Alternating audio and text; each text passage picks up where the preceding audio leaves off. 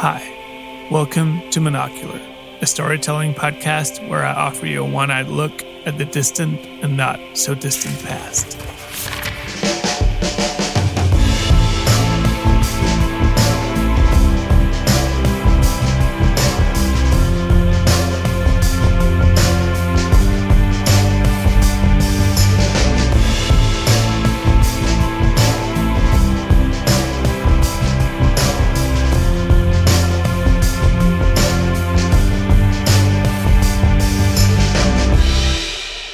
Thank you for tuning in to Monocular, and welcome to the second part of this marathon episode about how the Beach Boys ended up playing such an important part in my life.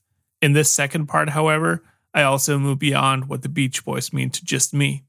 I asked a bunch of my friends, who are also fans of the band, how they came to discover the Beach Boys. Some had a path similar to mine, while others took quite different routes to arrive at Beach Boys fandom.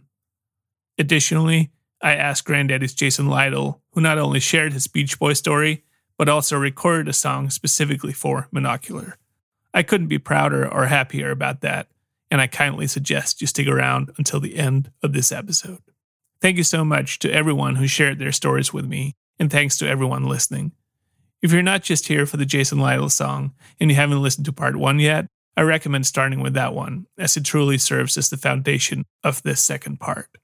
Monocular is written, performed, recorded, and produced by me, Mikkel Elbeck. Check out monocularpod.com to learn everything about the show. It also offers you an easy way to support the ongoing production of Monocular by becoming a patron for just $2 a month. Of course, you're also encouraged to support the podcast by subscribing to it and maybe even leaving a 5-star review. Monocular is a Toratown Storyworks production, and for more information about the company, a one-stop shop for all kinds of storytelling, please visit toratown.com. All right, here it is, the second half of this big old twofer. Sunny Down Snuff, I'm All Right.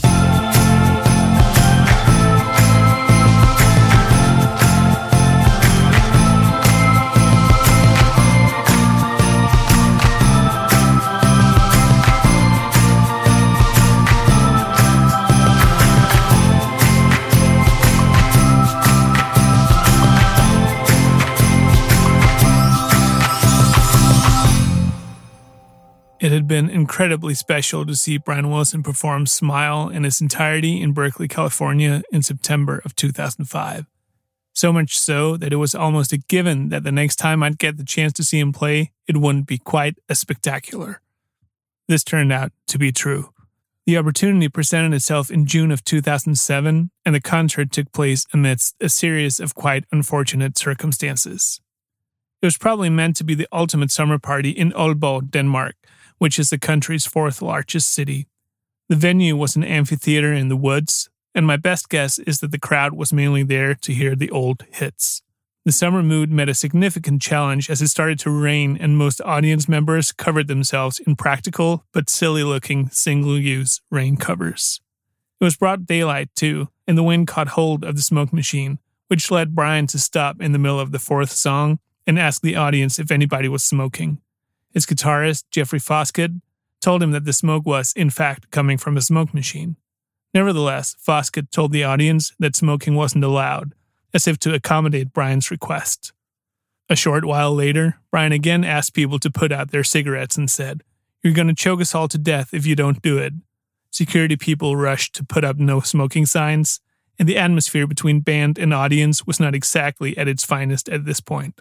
Nevertheless, the band delivered musically, and eventually the mood changed, but the contrast between this show and the Smile show in Berkeley couldn't really have been any bigger.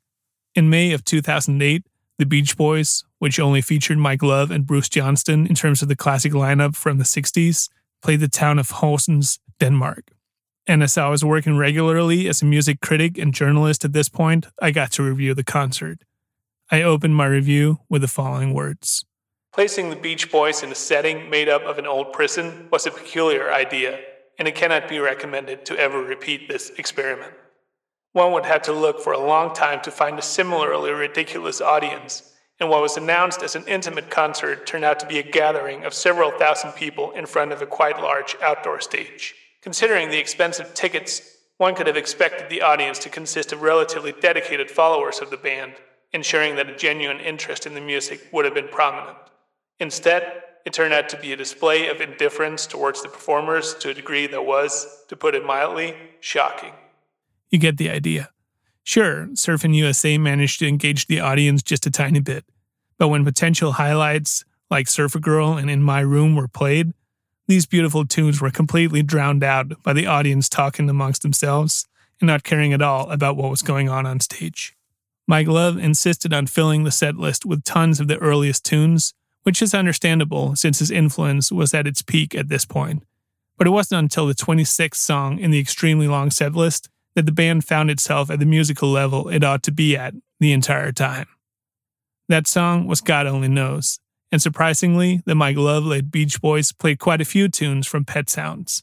After 38 songs, the show was over, and I ended up giving it 3 quite generous stars out of 6. Finishing off the review by concluding that the show should not be considered representative of the Beach Boys in the larger perspective of musical history. Merely 2.5 months later, I got the opportunity to see the exact same Beach Boys lineup play again, but this time in California, specifically at the Stanislaus County Fair, amidst livestock, fair rides, and corn dogs. I was excited to see them there as I was convinced that they would make much more sense in California than in the setting of a former prison in a medium-sized Danish town. Thankfully, I was right, and the audience gave them all the attention they deserved, and the set list was composed in a much more enticing way since it didn't force people to make it through 25 tunes before getting to the really good stuff.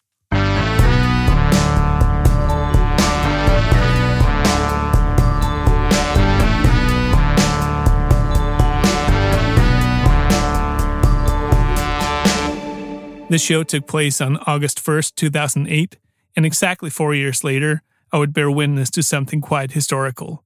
The Beach Boys on their 50th anniversary tour, featuring all surviving members of the band, which, most extraordinarily, meant that Brian Wilson and Mike Love would share a stage for the first time in decades. In my book, this was as unlikely as Axl Rose and Slash ever sharing a stage again, and I never thought I'd live to see either. On top of this, the show was taking place in my hometown of Aarhus, and I got to see it with 2 of my very best friends, Sissel and Annegrethe. Also, it didn't rain like it did in Aalborg 5 years prior, and a significant chunk of the audience seemed to actually understand the historical nature of this reunion. It was an absolutely amazing show, which lasted almost 3 hours. We danced through most of it, and Sissel even managed to get singled out for a little flirty interaction with Mike Love during California Girls. It was one of those magical summer nights, and for me it was exceptionally special to see Brian Wilson up there, even if Mike Love was quite eager to steal the show. But hey, no one could have been surprised by that aspect. The show was also symbolic of what the Beach Boys had grown to become in my life over the past 8 years since I had originally started getting into them for real. At first, I was all about how the band and Brian would affect my songwriting, but as the years went by, the Beach Boys became a band that I listened to with my friends. And not in the sense that we'd sit down and share intricate theories about the makings of Pet Sounds, but in the way I like to think the music was intended to be enjoyed, as the soundtrack of our lives, as music that makes us happy, as music that brings back wonderful memories, and, not least, music to dance to. In terms of the latter, there's one song that's been a favorite for about a decade and a half among me and my friends, and it's certainly not one off of Smile. Rather, it's Kokomo. Sorry, Brian.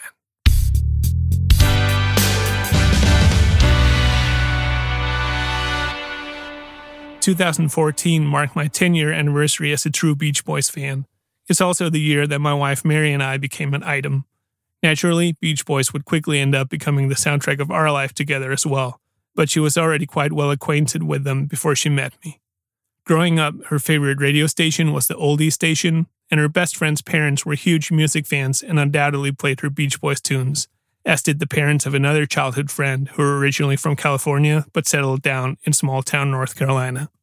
So, in August 2007, when Mary was a college student, she and one of her best friends, Molly, got an offer they couldn't refuse. A friend's dad worked at a venue in Raleigh, and Beach Boys were playing there soon.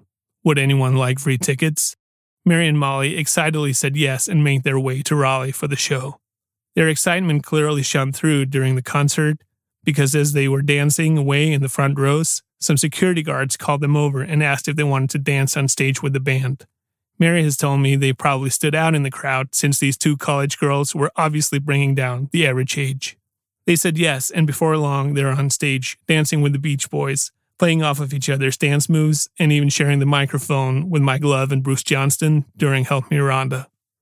It turned out that the tickets included backstage passes, so Mary and Molly went backstage and shook hands and hung out for a couple of minutes while they harvested compliments from the band members who were amused and positively surprised that these young girls knew their tunes. Needless to say, this story hit home for me, and I probably asked her to repeat it for me about 5 times. This last time, I finally took notes. In June 2015, while on my 3rd transatlantic trip to see Mary, the Brian Wilson biopic Love and Mercy premiered, and the beautiful Old Carolina Theater in Durham was showing it. Naturally, we went to see it. Then, on November 19th, 2015, Brian Wilson was going to play in Durham, also at the Carolina Theater, and he was bringing legendary fellow Beach Boy El Jardine with him. I was obviously extremely excited to go, and I got 2 tickets. But I didn't tell Mary about it, and she hadn't noticed the concert was taking place, which was good because it allowed me to surprise her on quite a few levels all in the same evening. I took her out for a drink in the afternoon, then out to dinner, then to the show, which was a really fun one with Brian in cheerful spirits, then to the 21C Museum Hotel a short walk away from the theater, and then I proposed to her. And she said yes. 2 months later, I moved to America, and we got married in July of 2016. In my heart and mind, I went from singing the lines, "Wouldn't it be nice to live together in the kind of world where we belong?" to instead, for the first time, truly understanding the kind of underlying pondering that originally led to those famous words. God only knows what I'd be without you.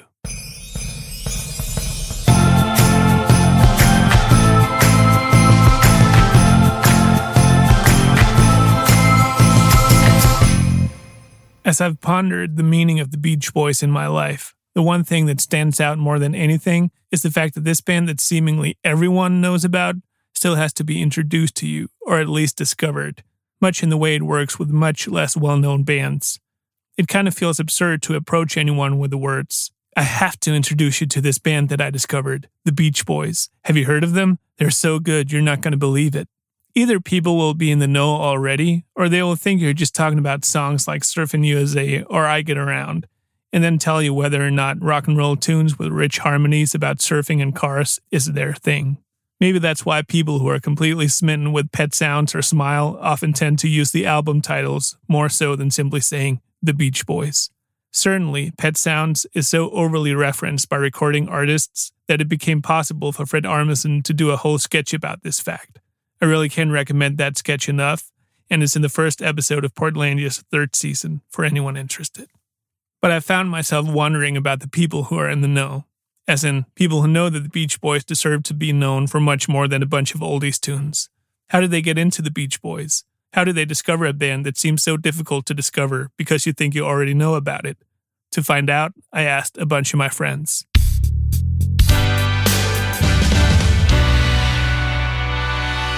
First up, I asked Mikael and Lars, who have also spent a significant amount of years of their lives as music journalists. Growing up, both took note of Uncle Jesse on Full House and his affiliation with the Mike Love-led 80s version of the Beach Boys. Mikael shares his love of Kokomo, which they performed on Full House, and he even went to the local supermarket to buy the Still Cruisin' album from 1989, which features the song.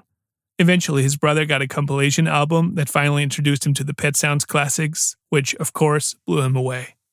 Lars, on the other hand, simply wrote Uncle Jesse's favorite band off as unappealing barbershop music.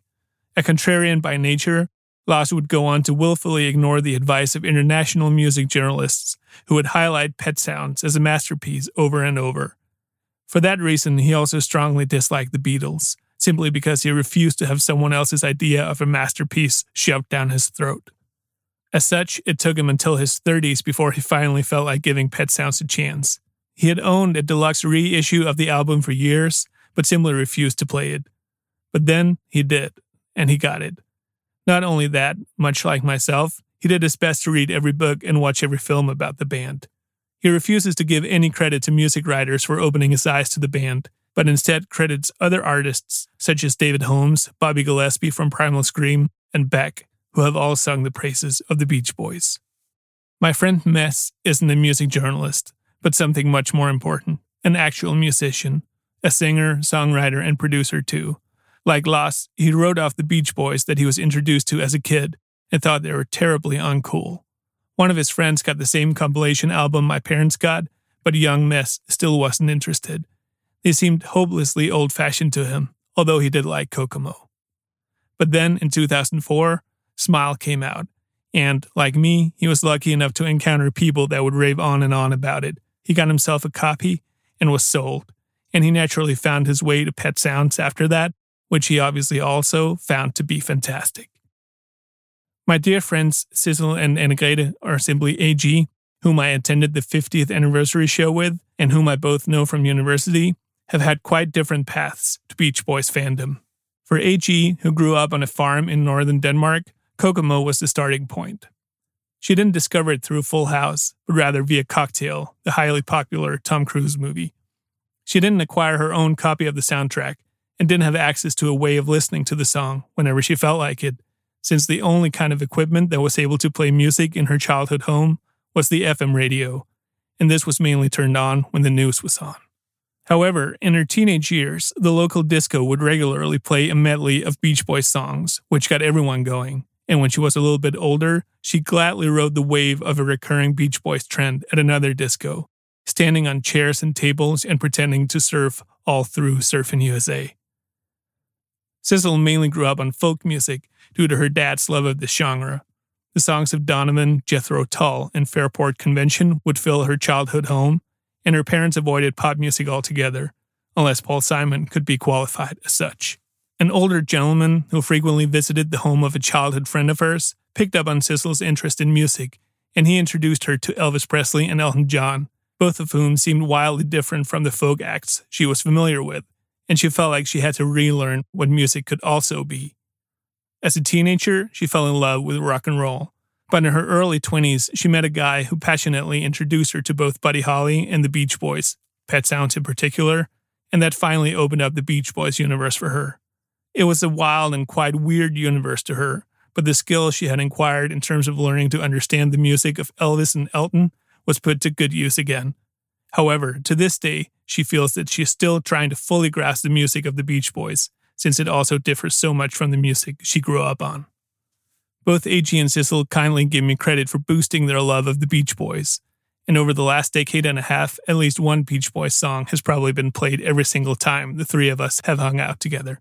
Of all my friends here in Durham, I credit Megan with having the best taste in music, not least because it has significant overlaps with my own. Of everyone I talk about here, she discovered the Beach Boys in a particularly cool way, and, unlike everyone else, she discovered them on her own. She was in high school and had to do a long report and presentation on a topic of her own choice, and she settled on the psychedelic rock of the 60s and 70s. It was her work on this paper that opened her eyes and ears to the Beach Boys being more than the soundtrack of beachside restaurants and amusement parks. Of course, Pet Sounds was the album of particular interest, and she learned about Brian Wilson being the mastermind behind it. All her findings were compiled in the report, which she aptly gave the following title: The Influence of Mind-Altering Drugs on Musicians of the Early Psychedelic Music Era and the Resulting Development of Psychedelic Music Experiences that Could Be Felt with or Without the Use of Hallucinogenic Drugs. There you go. As for my own journey of discovery, I went far beyond both Pet Sounds and Smile, and generally dug deeper than most of my friends. In particular, I fell head over heels in love with the albums Sunflower and Surf's Up, which were released in 1970 and 1971, respectively, and eventually released on a single CD, which I acquired. Songs like Slip On Through, This Whole World, Forever, Add Some Music to Your Day, Till I Die, and of course, the Surf's Up title track, which is also part of Smile, are all wholly important to me. Side 2 of the album, Today, which came out a year before Pet Sounds, serves as an amazing precursor to what was to come. And the soundtrack to the documentary Endless Harmony serves as the best imaginable way to be introduced to the full scope of what the Beach Boys are capable of if you're limited to a single release. Featuring live recordings, demos, alternate versions, and various rarities, it feels representative in a way that none of the usual greatest hits compilations are able to.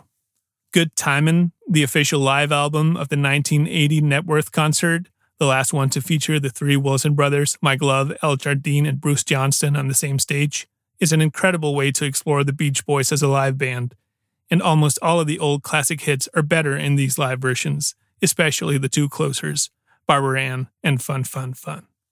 Now, I haven't exactly exhausted the entire catalog.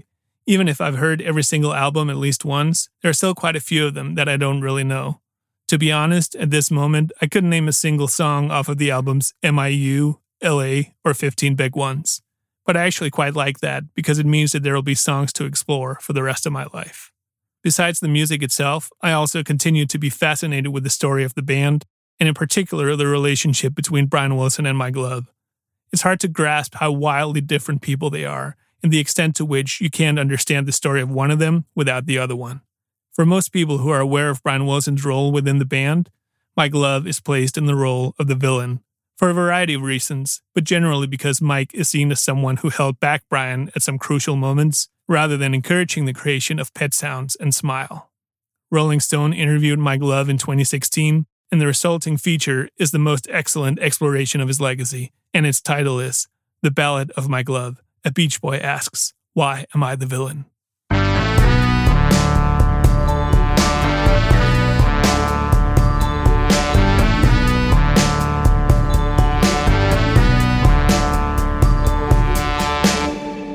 In addition to all my friends, I also asked Granddaddy's Jason Lytle about his relationship to the Beach Boys. After all, Granddaddy and the Beach Boys were the two bands that ended up meaning everything to me back in 2004, when I first started traveling to California to hang out with all my new friends from the Granddaddy message board, and when I discovered the Beach Boys. Back in 1994, 3 years before the release of their debut album, Granddaddy had recorded a slow-paced version of Fun, Fun, Fun, and I Get Around was performed during that farewell show in Modesto in 2005.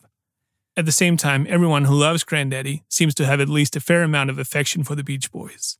In interviews, Jason has always put Jeff Lynne and ELO on a pedestal as his main source of inspiration, and listening to Granddaddy, the ELO connection is definitely more obvious than the Beach Boys one.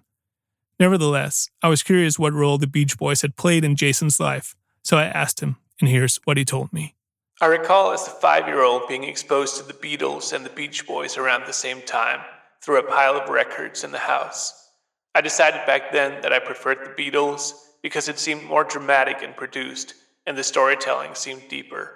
But then again, it was Barbara Ann, Surfin' USA, and I Get Around, and that sort of Beach Boys I was hearing at the time. It wasn't until later, in the mid to late 90s, when I was learning to write and record myself, that I became interested in the Beach Boys again.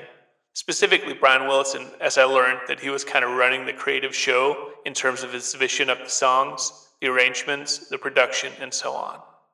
It was also around that time that lots of people and musicians seemed to be rediscovering Pet Sounds. And when I learned that that album was a response or attempt to one-up the Beatles' Sgt. Pepper, I was very intrigued, especially knowing that Brian Wilson was often working and writing in seclusion and was driven to create his own masterpiece.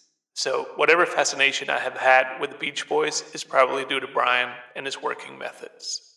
Now, as the grand finale of this double marathon episode, I'm terribly excited to play you a Beach Boys cover performed by Jason Lytle and recorded exclusively for this podcast.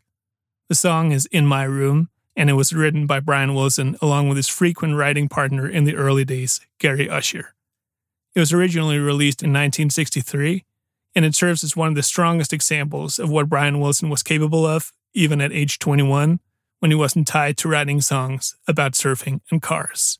So, without further ado, thank you for listening. An extra special thank you to Jason for recording the song for me. Enjoy.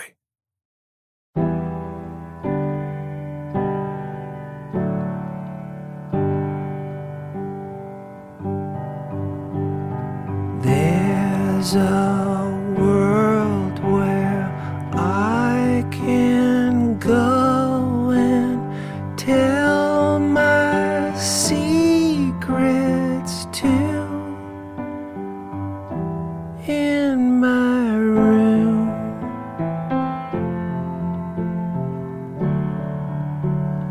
in my room, in my room.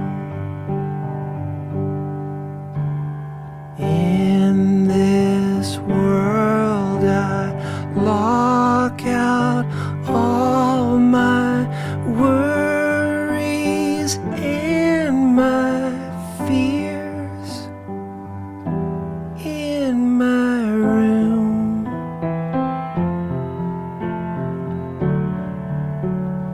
In my room. In my room. Do my dreaming and my scheming, lie awake and pray. Do my crying and my sighing, laugh at yesterday.